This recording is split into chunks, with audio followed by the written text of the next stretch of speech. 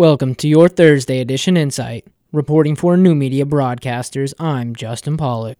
After learning about the RISP program, a program dedicated to helping individuals facing drug addiction and more, run by Trina Crawford, the Social Services Director at the Salvation Army, I wanted to hear a first-hand account from someone whose life was improved by the program. Today, I'm speaking with an individual whose life has turned from negative to positive after completing the RISP program. To start off, can you please give a quick backstory of your life? Grew up on the res and traveled a lot, but eventually getting into kind of a drug life, I guess, is what kind of led me astray and then led me into the court system. And then how did you find the RISP program?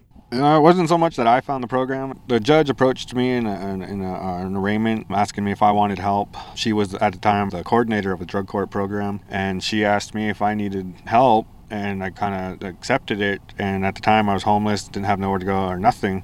So I had told her that, and she basically said, well, don't worry about that, we'll take care of it. And I didn't know what she had meant, and in the meantime she had gotten with Trina about that. Eventually Trina come down the road and she met with me at jail.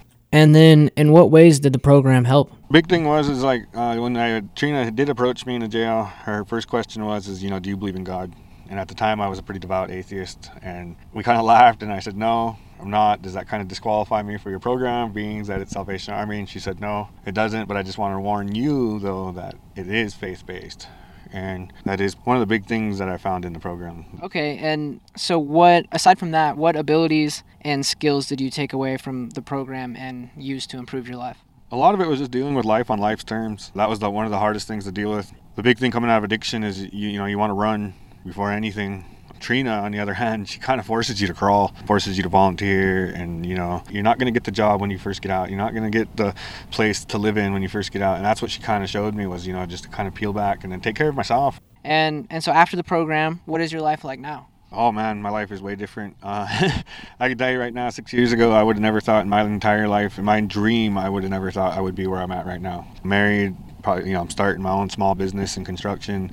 But in this program, that was another thing that Trina brought to light for me, was my own, my self-identity and confidence and who I was and what I was. Is there anything that you would want to say to somebody who might be in a similar position to the position that you were in prior to joining the program? The big thing that I want to say is when somebody offers you help, whether you know what it is or you don't, in that moment, if you feel you can accept it, take it. That's, you got to take that faith, that leap, because a judge asked me one time if I needed help, and I had no clue what she meant. And I just took a leap of faith and said yes, that I need help. And it changed my entire life.